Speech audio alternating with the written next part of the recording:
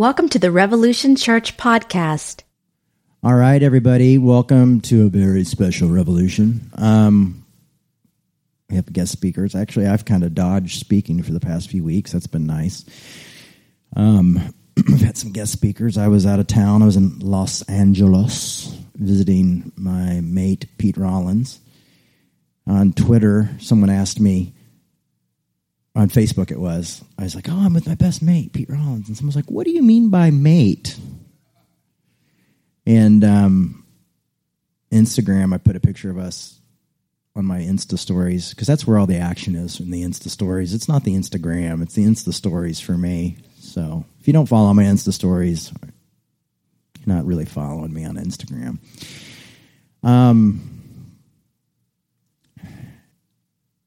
So yeah, I put a picture of me and Pete, and then he has a jacuzzi where he lives at the apartment complex in the jacuzzi.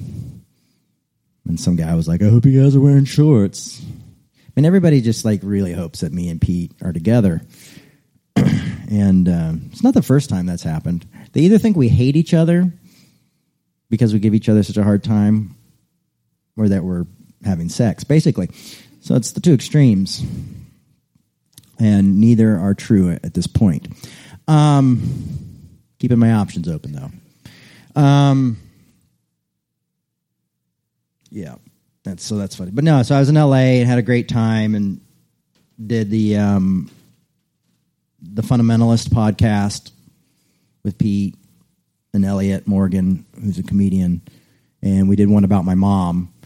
And it won't be out this Sunday, but it'll be out next Sunday. So I'm pretty stoked about it, and kind of about how my mom represents the contradictions of America. It's really a cool interview. I'll also talk a little bit about my suffering that I went through. My separation, now divorced, but my separation happened a year ago this month. And the next Meet Your Congregation, is that one up yet? What? It's the next one? I talk a little bit about my experience this past year. And this past year was really, really tough. Yeah, it was pretty much a nightmare.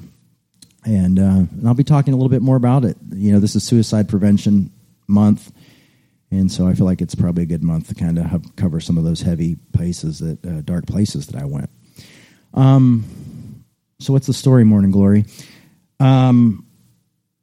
Joshua, Eric, and Jess are here from New York.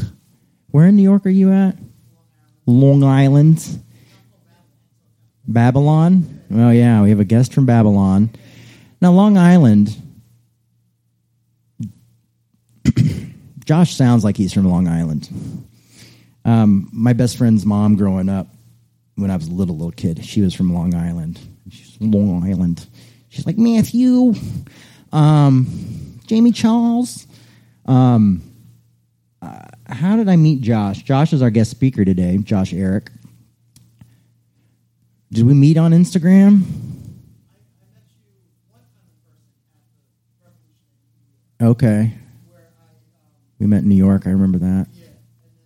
And then the only thing I remember is roughly it was right after Dexter season 4. Oh, yeah. And then, but Jess actually started following you on Instagram. Okay.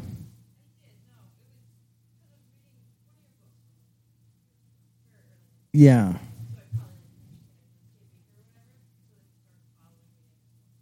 Yeah. Yeah, that guy, you got creepy guys following your fiance now on Instagram.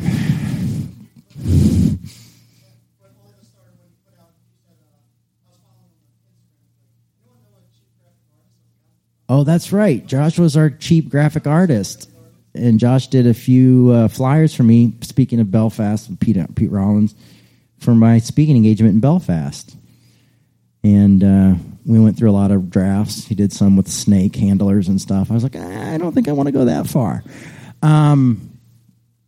But yeah, Josh has been a good friend to me.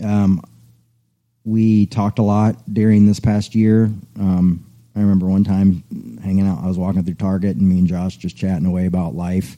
It's actually supposed to do their wedding, but I was really in the midst of my horrible divorce and was like, listen, I don't know if I even believe in marriage anymore. So is there any way I could maybe not do your wedding? Because you probably don't want someone using air quotes the whole time he's performing your wedding. Till death do us part. Yeah. That's not even the worst, guys. One time I promised to do this wedding on a cruise. This was my first marriage, and I was divorced. And my ex-wife was friends with him, and I thought, of course she's not going to go on the cruise.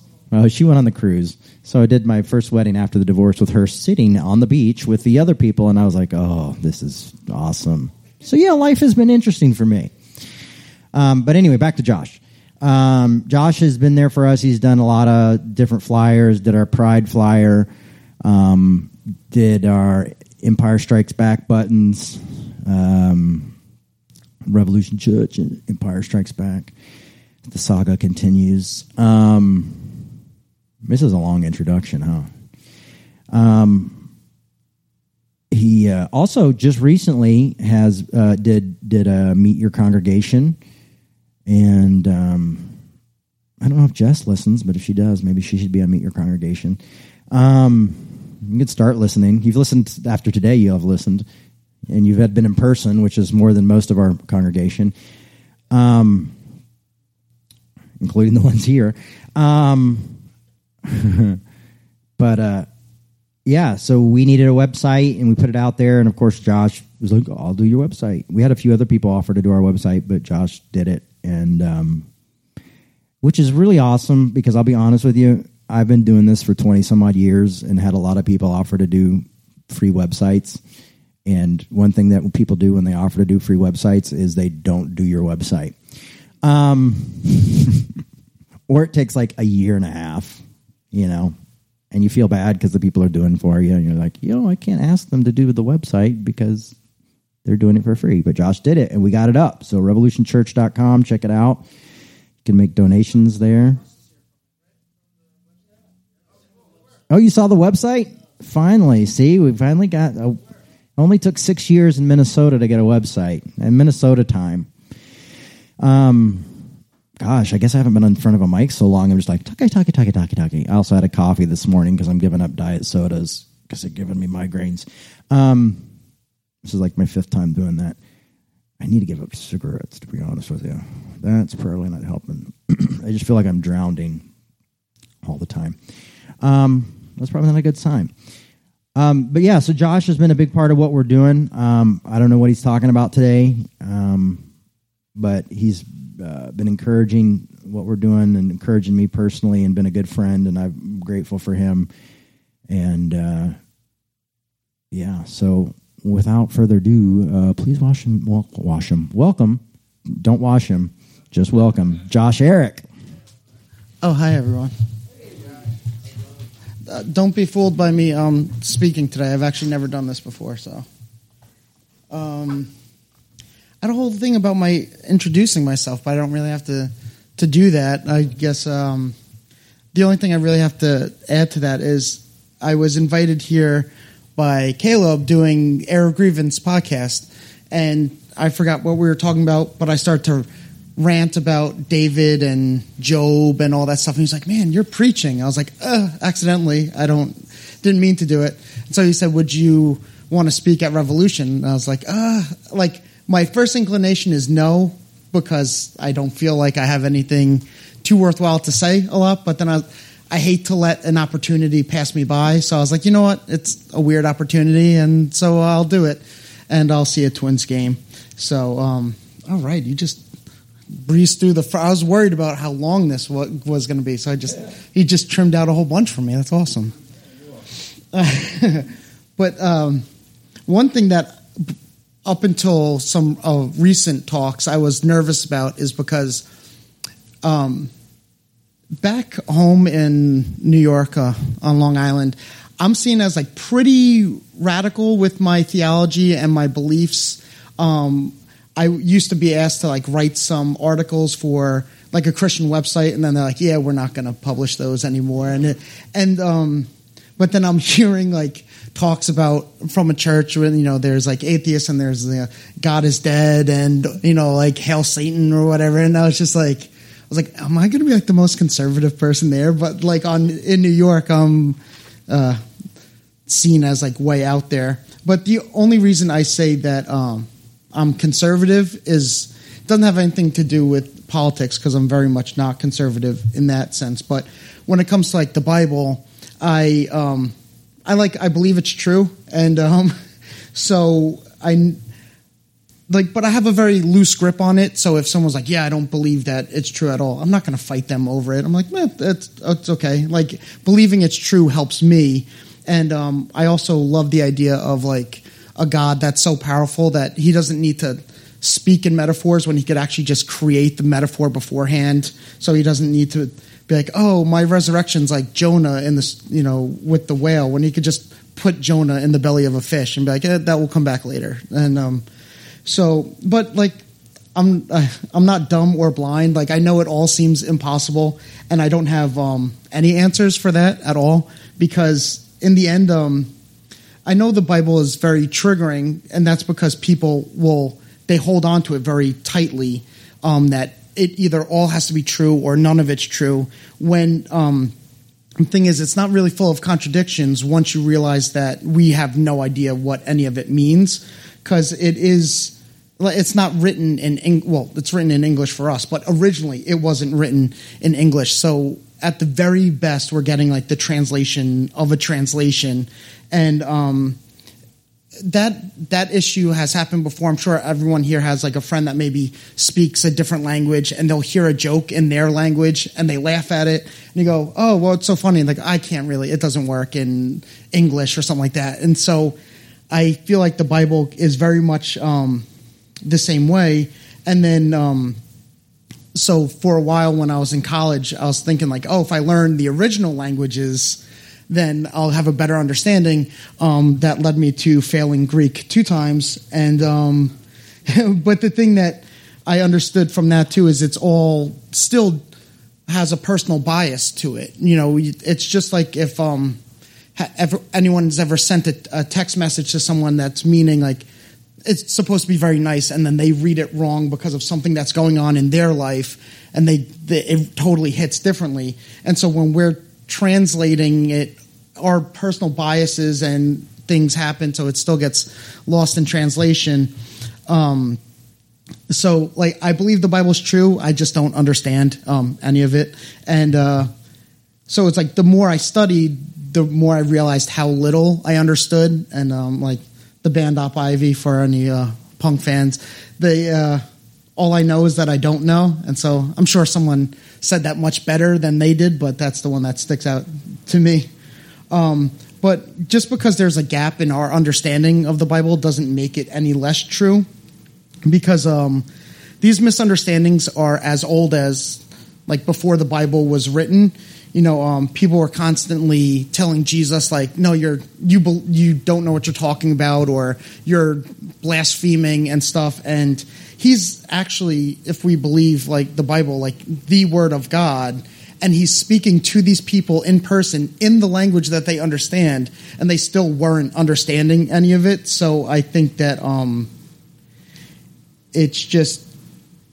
it shows how little, like how loose we have to hold it, because they didn't understand it from his mouth. And so it still goes on today. I'm sure Jay has his fair share of people telling him that he's like a false prophet, and their denomination's correct, and you're going to hell or something like that. So the warnings of misunderstanding they run rampant, and it only comes to a head if we're going to like fight for it rather than just admit our own misunderstandings of it. So when someone tells me like, do you believe non-Christians are going to hell? I'm like, no. And this isn't like even thinking about if hell's real or not. I'm just like, I don't think so, because I don't know how any of it works. Because in America and other churches, I'm sure it's, you know, you have to say the sinner's prayer and let Jesus into your heart, and that's how you're saved. And you do it in front of everybody, and you have to do it like every Sunday.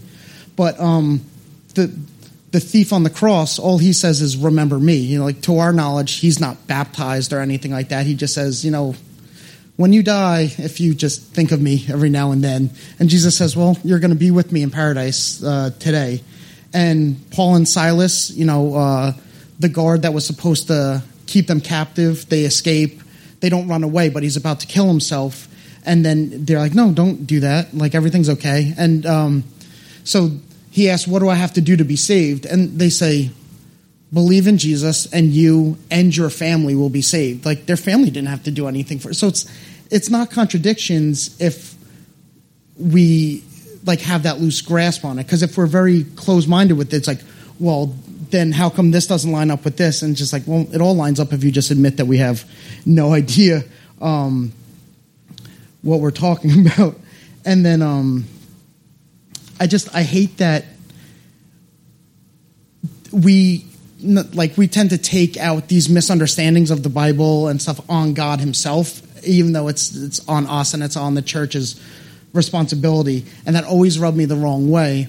Because ever since I was young, like, I always wanted to be a prophet, but like, not like splitting hairs, like, oh, if you preach the word of God, you're a prophet. Like, I want to be an actual prophet, like doing miracles and everything like that. And then the older I got and the less that stuff happened, the more I just realized in studying the prophets that all I really share with them is a history of doubt and depression.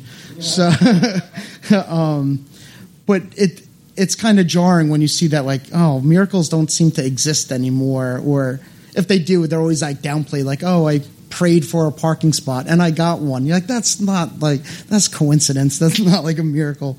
But it could feel like that God is dead, or it's just all just fake nonsense. But if you think about it, none of that actually matters, because from where we're sitting, all we're getting are the stories from the Bible anyways. And just like a movie that moves you, you're not moved by any historical fact in it. Like, I could be moved by Harry Potter, and there's no witches in the school of wizardry in England. So the historical accuracy of something doesn't have to stop you from getting out of it, or getting something out of it. And you don't need to put all your hope. Like, if there's not an actual Adam and Eve, all my faith falls apart. Like, no, it just doesn't matter. And we could perform like this surgery on the Bible where we separate, you know, what we've been taught in the church that doesn't really hold up to what's really there, and we could use our own experiences. Because my favorite example is, sadly, a lot of church and Christians, they use the Bible as a weapon. They say, like, you know, God hates gay people, all gay people are going to hell. But then if you just stop and think, you're like, well, I don't hate gay people at all. Like, I love them very much so, and should not be capable of any love that God himself is not, or herself, is not capable of feeling. So that right there shows that, like, God doesn't hate gay people, because as mere humans, we shouldn't have more love and compassion for somebody than God does. So I grew up in a church, like, my whole life, very active family. I have here that I survived going to a Christian college by the skin of my teeth. And all that did was, like, I kind of looked too much behind the curtain. You know, I saw the man pulling the strings and levers and how the sausage is made. And it's just like, this doesn't have anything to do with God or Jesus at all. It's just impressing each other and using the Bible as a weapon. You see Christians cannibalize each other all the time. And it's just like, oh, this is all bullshit. Like, I do not like this at all. But as Jay has mentioned before, that, like, being haunted by God, where you just like, I hate everything. And I know hate's a strong word, so that's why I use it with church and Christians. Like, I just hate everything about that. But I don't want to take that out on God. I don't want to take that out on the Bible. And, you know, the Bible says to love the Lord with all your mind. It says, you know, soul, heart, strength, and spirit. But it says with all your mind. And the church seems to discourage that, right? Just, I'm the pastor, I'm the deacon, the elder. This is what I say the Bible says, and just believe it, and you'll be fine. But it's like Jacob wrestled with God and like actual physical wrestlings, and any encounter there ever was with like demons or Satan, it was just kind of like shooing a fly away, like, oh, be gone, Satan. But with God, there's an actual wrestling of understanding and not giving up. And so I started to think of that more, as I didn't want anything to do with church or Christianity, and but still wanted everything to do with God and the Bible. And then I heard this passage. It was for the millionth time that I've heard it, but it was the first time I actually heard it. And it was when Jesus is walking the triumphant entry into Jerusalem, and there's the palms and the coats on the ground, and all the religious people at the time are saying, like, silent, like, just be quiet, like, you're making too much noise, like, we don't care who you are. And Jesus says that if all these people were to be quiet, the rocks and stones themselves would cry out with joy. And that, like, I don't know why that day it just like hit me very hard. And I just got this understanding that like anything could be used to show like God's truth, regardless of it's a person, place, a thing. Like a rock has no feelings, but even that would shout out joy in God. And so I found that like, oh, I could use anything. I could use Op Ivy. I could use Cormac McCarthy. I could use all these movies, video game, anything that strengthens my belief in God, regardless of the artist's intention, because, like God's using of somebody isn't contingent on them believing in him. Like he could use an atheist to speak truth, and he could use a Buddhist or a Muslim to give you this great understanding about Jesus in your own personal faith. And so I start to call myself like a Christian mystic or like a Sufi Christian, because I would use anything at my disposal to help strengthen my beliefs, because the truth is God's and it belongs to him, and he could use it however God wants, and use whoever he wants as his speaker. He's the microphone and they're just the amplifier for his truth.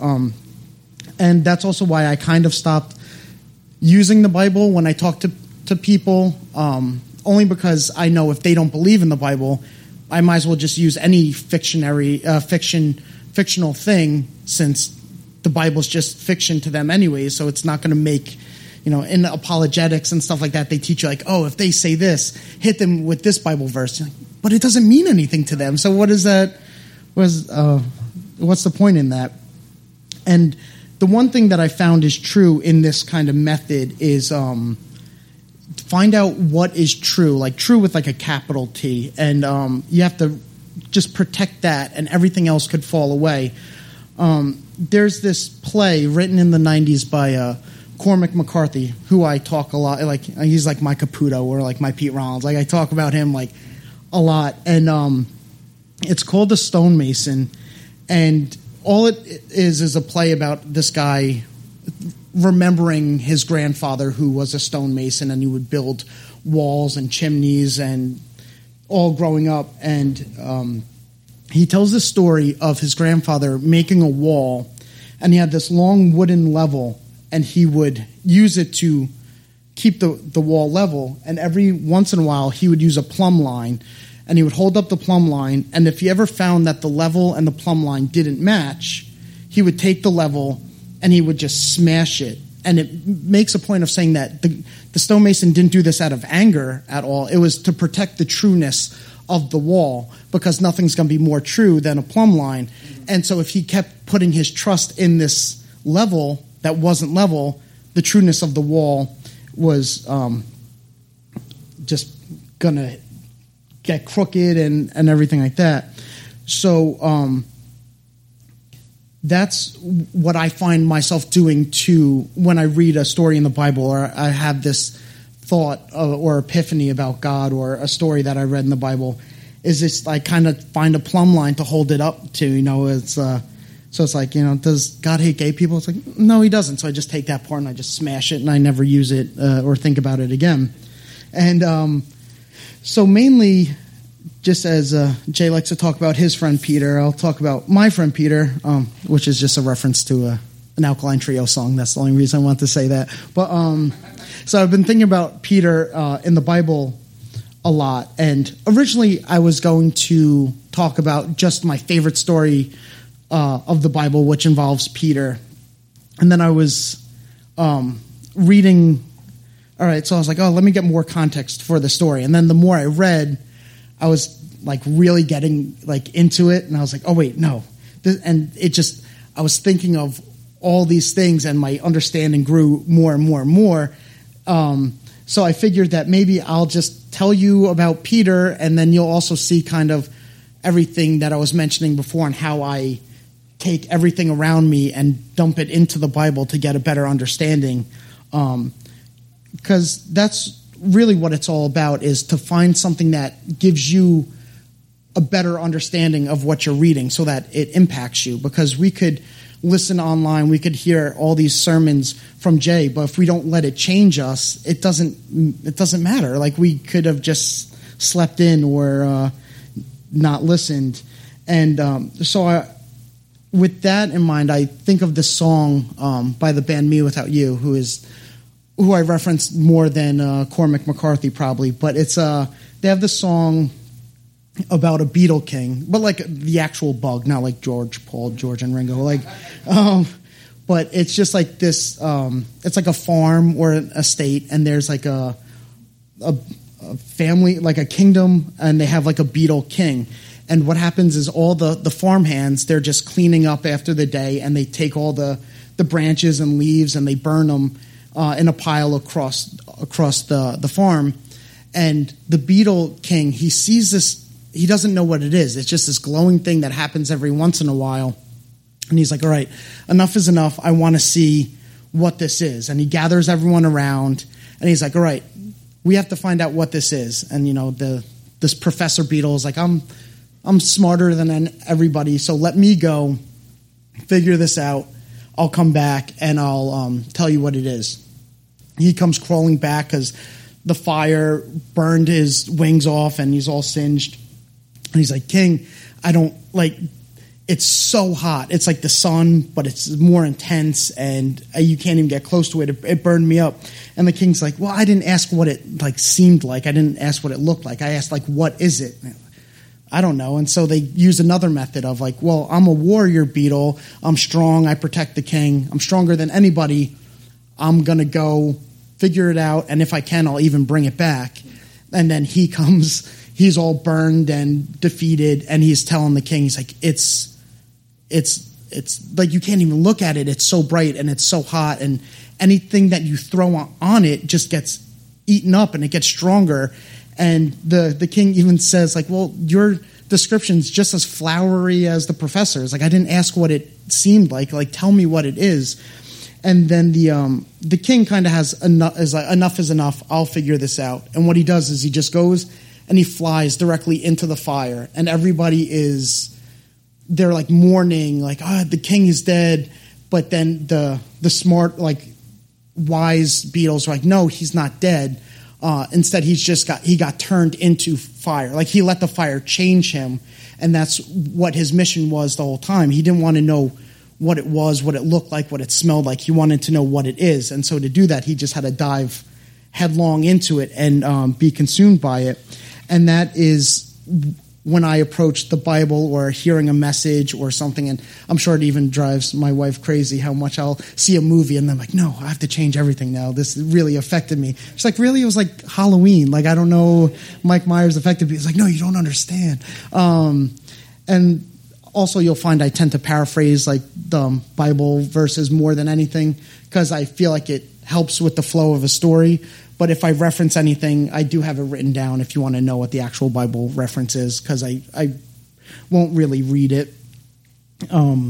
So back to Peter. So I was originally going to talk about something like clever, like the 3 times Peter's faith has gotten him out of a boat. But then I was like, that's like youth groupie, like cheesy pastor. And it was like I didn't want anything to do with that. And at the same time that I was trying to think of something that I knew I wanted to talk about Peter today, I have a friend at home, and he was really much a mentor to me. He's like roughly my dad's age, and he was someone that my mom actually reached out and was like, Josh is having a hard time with male figures in his life. If you could step up. And he did, and ever so grateful for him. But we were having this kind of exchange, and again, talking about lost in translation. It was through text, so every text he sent, I read like, this guy's trying to get me to go to church. Like, he thinks I'm like backslidden, and everything I said, he's taken as like, why is he telling me that church is not important? But it was just a miscommunication. And but the good thing that came out of that is he mentioned that Peter calls us to be living stones. And it's not like the rocks and stones will cry out. When it was the first time I really heard it, it was like actually the literal first time I've ever heard that. I was like, I just couldn't shake that at all, like living stones. And then, of course, I remember I did hear it mentioned one other time in a Me Without You song, but where the line goes, tell all the stones we're going to make a building will be cut into shape and set into place. Because the actual verse, this one I will read, is from a letter that Peter writes. And he says, you also are like living stones, so let yourselves be used to build a spiritual temple. And so now I had this idea of living stones in my mind. So I was like, all right, let me go reread everything I read about Peter just with this filter on. And do you guys know the meme with Charlie Day, and he's like smoking cigarettes, and there's all these like conspiracy red strings behind him, and he's all like strung out? That's kind of how I started to feel like when I was reading it with this filter, because I was like, this changes everything. This is crazy. And because it's basically towards the end of the Bible, Peter tells people we're to be these living stones. And when I was rereading that, that's his kind of one of his endpoints that he gets to. Like, then I saw this whole journey that he went on, and because Peter is so human, like he's constantly just stumbling and messing up. And I used to think that Jesus was very hard on him, but then I realized that no, he was just kind of like directing him to get to this understanding that this is going to be very important for you. So you just kind of need to let me gently steer you in this direction. And it was cool because Peter's like humanity and his doubts, it never deterred Jesus, like, or his view of him. Like, I don't know, maybe I messed up with this guy. I have no idea. It doesn't stop him at all because Peter gets a vision in the book of Acts that I think it all leads up to, and that's what gives him this idea of the living stones. And I just picture Jesus being like, okay, like not saying this to Peter, but you're going to receive this vision, and I need to know that you're going to be able to understand it, because it is, if you're going to be the cornerstone of the church and the rock that everything's built on, this is why. This vision that you're going to get is what you need to understand. And that's why you'll see things like where it always seems to say in the Bible that like Jesus says to Peter, Jesus mentions to Peter. And one funny example is when the religious people at the time, they try to trick Jesus all the time and get him to commit blasphemy. But Jesus is like smarter than that. But they go like, oh, does your rabbi pay the temple tax? And Peter's like, yeah, of course. Like, why wouldn't he? And he's so excited to tell Jesus that he like told off these Pharisees. And I love it because the Bible says before Peter could talk, Jesus cut him off. And it's basically like, Jesus like, no, okay, well, I don't actually pay the tax because you're not getting this. Okay, so if my dad's the king, the children of the king don't pay the tax. Everybody else pays the tax. And but so it's just funny that it's like, Jesus, I understood it. And Jesus is like, no, you didn't again. But okay, we're going to work with you and we're going to get you there. And I love that scene too, because Jesus even says, all right, we don't pay tax, but we don't want to offend them. So here's some money and go pay the temple tax, which I thought was very refreshing because we seem to live in, a time where church and Christians, they're kind of like, I don't care if it offends people. I'm going to say Merry Christmas. I'm going to keep the Christ in Christmas. It's like, but Jesus himself is like, no, if it offends them, like, let's just make it easy on them. Let's not offend them, because he didn't have to pay the temple tax, but he did just for that. If I could jump back to that play I mentioned before with the stonemason, there's just a quick little scene in it where the stonemason is asked on his 90th birthday if he wants to lay the keystone of a bank, and he's like, "No, I'm not going to do that." They get the bank's vice president to ask him personally, and he's like, "No, I'm not going to do it," because he found out that the bank is laying cut stones, hewn stones. And he's like, I've never laid a hewn stone in my life, and I'm not going to start now, because all the chimneys and walls that he built were just from rocks that he found and he made fit. And as the scene goes on, he says, he talks about that that in the biblical times, the way you would shape or hewn a stone is slaves would do it for you. And he said that God's not a God of slavery, so he's not going to have any slaves make the stones that are for his altar. And so I was looking into that, and in the book of Exodus and I think Deuteronomy, when Jesus lays out the rules for his temple, he says that he doesn't want hewn stones to make his temple. He doesn't want it built by the pretty rocks that slaves built. He wants it built by rocks that you find where they are, as they are.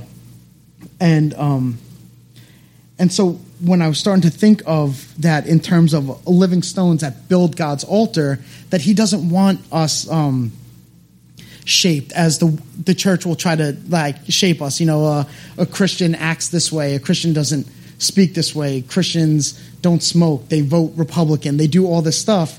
And it's just they're trying to mold us and shape us, but God's not a God of slavery and hewn stone, and he wants his church to be built of these living stones that are found where they are, as they are, and just assembled together, because we all have our roles, and we can only fulfill them in the way that we are. And I think of Nicodemus and Joseph of Arimathea in the story in the Gospels. A lot of sermons, I don't know if anyone here is different, but when I've always heard it, it's like Nicodemus was too scared to follow Jesus, so he followed him at night. And Joseph of Arimathea was like a secret follower. And there's almost like this shame that's put on them for that.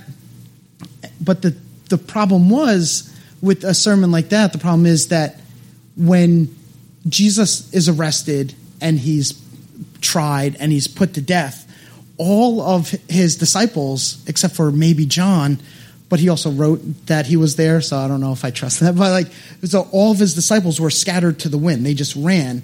And it was Nicodemus and Joseph of Arimathea who used their status and their money and their role in the society to get Jesus' body down so that they could bury him by the proper customs. And the thing is, we're all seen, we were kind of taught to see them as they're ashamed of God. And it's no, they had their specific role. They were like these natural living stones that if they were hewn the way everyone else was, they wouldn't have been able to do this.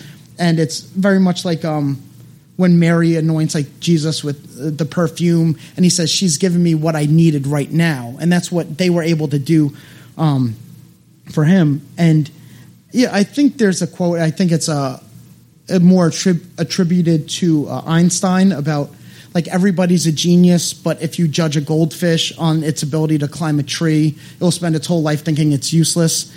And the band Beirut has a similar line where it compares the fires of a campfire and a candle, and they're both fire, they're both flames, but you can't expect the candle to do what the campfire is doing, but that doesn't make the candle any less of a flame. So, all right, now we'll get back to Peter. I have a very Quentin Tarantino style of telling stories where I'll this is the end, and then we'll go to the beginning, and then let me go to the middle. So we're with Peter, And Jesus has this view, like, Peter, the whole future of everything depends on you. Like, you are the rock, you're the cornerstone. And but all we do is we see these like almost moments of Peter's. So like to know that he's so important, we see him, he'll get out of the boat, but then he takes 2 steps and starts to sink. And he's like, no, I understand. I understand everything you say. And then he's like using his sword to attack people. And Jesus is like, okay, but I think that his humanity and constant failures is probably why he is this cornerstone of faith, because I don't want to speak for everybody else, but like, what would Jesus do? That never helps me at all, because like he's like the perfect example, like the lighthouse, you kind of like the beacon of light you sail to in the darkness, like to focus on. But what would Jesus do? It's like, I don't know. He never slept with a coworker, then had to see them the next day. So why am I using that? Like, what would he do? And, but Peter is like, you get it. You're like, oh, I understand. He's so sincere in this moment, but then trips like two seconds later. And, like, even when he's like, I think he's sincere when he says like, Jesus, I'm with you to the end. I'll never doubt you. And Jesus like, well, you will 3 times actually in about 20 minutes. So, but it's like, we could all relate to someone that's sincere and set on fire in that moment and then just can't like pull the trigger on it. And I like that none of this is a surprise to Jesus. It doesn't ever blindside him because, oh, like, Lord, help me, I'm sinking. Well, that's because you didn't believe. I don't know what to tell you, or I won't deny you. Yeah, you will. I just told you that you're going to. And, but he knows that Peter, he can't compare like his ability to climb a tree or his flame. Like he knows, no, he's got fire, but he's only a candle at the moment. I can't expect him to have this campfire understanding that he will in the future. And so Jesus works with him. He seems to set up like teachable moments. Like when he walks on water, that only happens because Jesus sends the boat away. He's like, I'm going to go pray. You guys, but they're on like an island. So it's definitely setting something up. And even when Peter, they're in the garden and he takes his sword out and he goes to kill the guy arresting Jesus, but the guy, he luckily dodges and only gets his ear cut off. Moments before, Jesus is telling them basically like, I'm not going to be here, so you guys are going to have to like toughen up and actually go sell your coats and buy 2 swords. And Peter's like, oh, we have a sword here. He's like, all right, that will do. So he like makes sure moments before that they're going to have a sword on them. And it kind of is, it does parallel the lesson that Peter will learn that this guy is that Jesus healed the ear. He's not unworthy of healing and love from Jesus just because of the action that was happening at the time.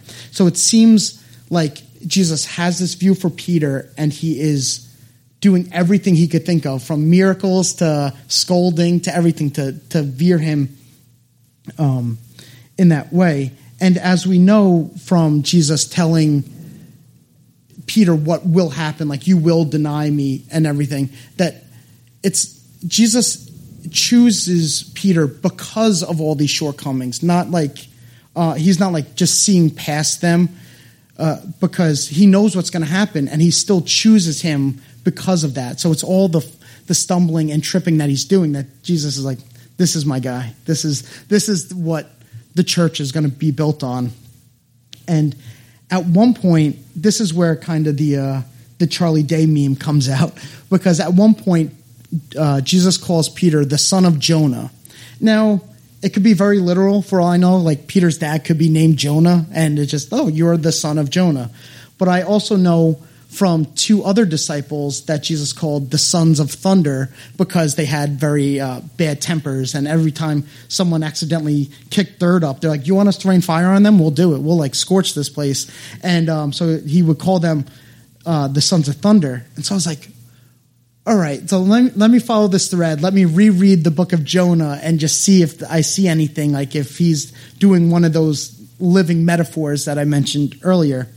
And so just the quick overview of Jonah is that God tells him, I want you to go to Nineveh, save these people. And this is about the worst thing that Jonah could think of, because he hates them and he's scared of them. But he also knows that if he does that, God will forgive them and save them. And he doesn't want that at all. So he's basically like, which way is Nineveh? Like, oh, that way. He's like, all right, I'm heading to Joppa, which is the opposite direction. And of course, we know like he ends up in the water. There's a whole reason why, but he ends up in the water, swallowed by a great big fish, spits him up exactly where he needs to be, on the shores of Nineveh. And so he does his job, but he's just definitely not happy about it. Everyone is saved from like people to animals, and he's just miserable and angry, and I guess just like me and a lot of other people, when the slightest thing doesn't go your way, you're like, well, I wish I was dead. Like, I don't know what to tell you. And so he's sitting under a tree that's giving him shade. It's like one of the only trees there.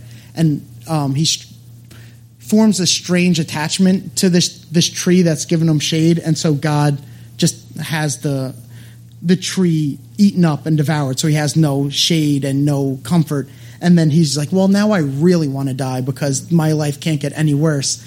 And God's basically like, well, you're unhappy because I got rid of this tree that you didn't even know existed until you sat underneath it. Like, you just learned of this tree. And so how can you not understand that these people, like, I created these people. They're my creation. So, like, I love them so much more than you love this tree that you were just sitting under for 5 minutes. And then the book just ends. I don't know if anyone's read the book of Jonah, but it's constantly the one that you're like, wait, what? Like, you're looking to see if a page fell out, because it just ends, like, out of nowhere. And so we'll put a little pin in that, because I'm sure Quentin Tarantino will bring that back in a little bit. So my favorite story in the Bible, which I referenced, which is kind of what got me headed in this direction, was after Jesus dies and he comes back to life, all the disciples are just like, well, I don't know what else to do, so I'm going to go back to fishing because I'm a fisherman and that's what I know. And so Peter's fishing and not having any luck, and then a mysterious figure shows up on the beach and's like, hey, any luck? And like, no, there's no fish here. And he's like, oh, throw your net out on the other side of the boat. And like, no offense, but we know what we're doing. So, just do it. And then it like occurs to him like, oh, dip, this is like what Jesus did back in the day. And he realizes that it's Jesus. It's a hot day, so he's not wearing any clothes. Peter, this is not wearing any clothes. He just sees Jesus and just jumps off the boat and swims to him, comes to him completely exposed and bare and just completely how he is. And they get to have this kind of reconciliation where they're sitting around talking and eating, and Jesus goes, Peter, do you love me? And Peter's like, oh, yeah, of course I do. And he's like, well, then feed my sheep for me. And he's like, yeah, of course. And then moments later, Jesus is like, Peter, do you love me? And he's like, oh, yeah. He's like, then like tend to my flock, please. And then a third time, Peter is asked by Jesus, do you love me? And he gets like hurt. Like, why did you think that? Not realizing maybe I asked you 3 times because that's the exact number of times you denied my existence. So it's like he gave him a chance of that, that forgiveness, mainly for himself, I would think, because I doubt Jesus was holding any sort of grudge. But it's like, you denied me 3 times. I'm going to give you 3 times to, like, basically apologize and express that you love me. And that's where he tells him, Jesus tells Peter after he, for the 3rd time, said he loved him. He said, when you were young, you went wherever you wanted. In the future, you will go where you don't want to go, which there's a footnote in the Bible that says it'll talk about how Peter's going to be killed for Jesus.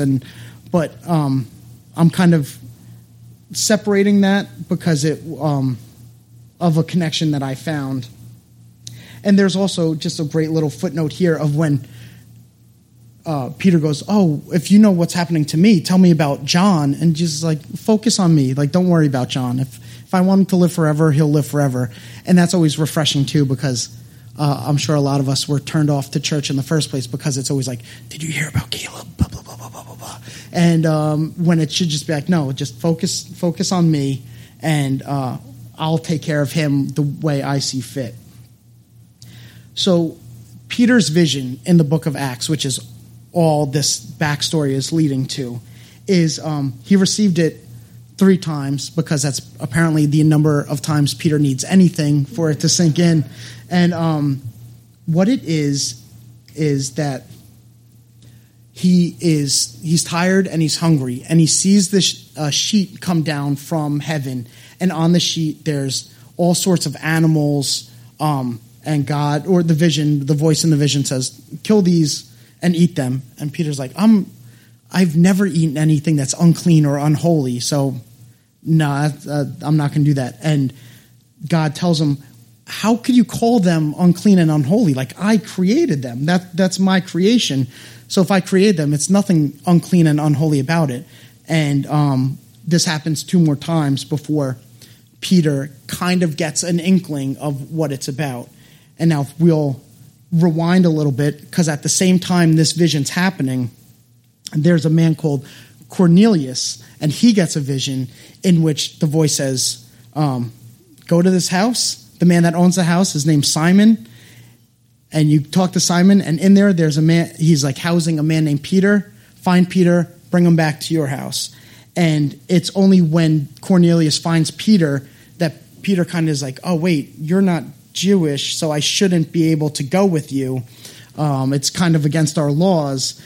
That it occurred to him, oh wait, hold on, there's nothing unclean or unholy about this man, because God created him just as he created me. And that's what this vision was about. That normally where I would have nothing to do with you because our religions and lifestyles don't line up, you are clean and holy because you were made by God. And so I kind of ran this vision through that Jonah filter that I had with the strings connected, because it is the same principle that Jonah was basically being told too, that like, no, the people of Nineveh, they're not unclean and they're not unholy. Like, I created them, and so they're worthy of my love, just as you feel you are worthy of it. And it's a seed that was planted in Jonah, but it never grew, because he also tried to run from it instantly, but he also didn't have Jesus's 3 years of just honing him to go, like, and helping him to, when he gets this vision, that it will land with the impact that he did. He wasn't prepared for it. And so whereas like Jonah sulked under a tree at the end, like, man, I can't believe he saved them. That's the lesson that he learned from it.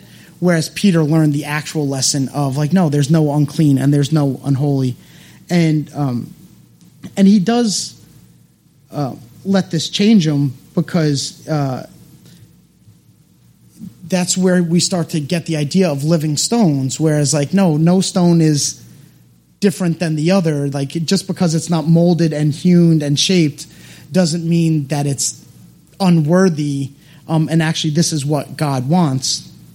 And Peter definitely had his reservations with it too, because the vision also told him, like, Peter, also do this without doubting. Like, that's what it says. And it's like, well, he clearly has Peter pegged. And so was there any real connection to like the son of Jonah? I don't really know, but all I know is that Jonah ran to the city of Joppa to catch the boat, and the Paul received his vision in the city of Joppa, and so he's like, oh, dip, like maybe there is something to that. So, but that's where we could kind of see that Peter, why he's said to be the cornerstone and the rock that the church is built, because that's the lesson that we learn in Galatians, right? You guys study Galatians in this church? I'm not really sure. But there's no Jew nor Gentile, right? Like, everybody's the same. And that's a very much a good break from how the Bible is usually used to divide, like sheeps and goats and clean and unclean, where it's constantly saying, like, no, like, the rock that our church is built on is from the understanding that there is no unclean, there is no unholy, there's no Jew nor Gentile, and that sets a precedent for how we should see each other and how we're seen from God. Because I know whenever it's hard to shake the teachings of the church if you grew up in the church. So if you do something wrong, you're constantly beating yourself up over it. Like, I'm not a good Christian. Do I even believe? But we have to remember that Peter was picked also for this vision because of his humanity. And the humanity doesn't stop there, because in Galatians, Paul has to kind of remind him, like, you had this vision, man. Like, what do you... Because he started to separate himself again from the Gentiles. And Paul's like, dude, you're the one that, like, had this vision. And so there's always being able to, like, correct each other and receive correction, and that we don't, like, throw away everything, like, that we learned just because we stumbled. Because if Peter didn't receive that correction from Paul, he could have thrown away the whole vision that he had, and the whole foundation of the church would crumble. Or there's that line, like, fail again, fail better, and so it's just like, we shouldn't beat ourselves up for every time we stumble. Just like the right amount where, like, you're not kicking yourself forever, but it's enough that you don't do it again. And just remember that, like, we are these living stones that make up the church, and we're used, like, as we are, where we're found, just like Peter and Nicodemus and Joseph of Arimathea. And, like, we just have to kind of, like, rest in that fact that we don't need to be hewn by people and molded and shaped. We're not unclean and we're not unholy because we don't fit that mold, because we're called to be these living stones, and that's what makes up God's church. His altar is stones where they are and where they're found. And, like, so, like, to hell with being perfect, because you can't really build a church on that. And that's my time. Thank you. We still on? Still recording? Thanks to everybody for listening. Listen, if you want to, this is a bit redundant because we have a voiceover afterwards that says you can give, but we also have a new P.O. box. So if you want to send snail mail, you can go to revolutionchurch.com and look up our new P.O. box. That's next to my house, so I won't ignore it. I let the other one run out. Oops. It was downtown. And then they closed it, and then they moved it further downtown. So that was a pain. But yeah, we could really use your donations. This past year has been a tough year, and we've been down about 18% in the giving. I only know that because our financial guy told me. I was like, oh, okay. So every little bit really does help keep us going and makes things happen. We're going to pass the hat, but we don't need you to be online to hear that. But make sure you listen to the Afterglows, because they're pretty awesome. And I got a really cool compliment today on Twitter about the Afterglow. And also meet your congregation. And if you're part of the congregation, go to Instagram and hit us up, or go to revolutionchurch.com and send us an email, because we would love to interview you and get other people to meet you and talk to you and see what you think about Revolution and how we can even be better at Revolution. But thank you for listening. This is Revolution Church. We'd like to remind you that our ministry is supported 100% by listeners like you. To make your 100% tax-deductible donation today, please visit revolutionchurch.com/donate. You can also learn more by clicking the donate section on the website. That was a Post-Christian podcast.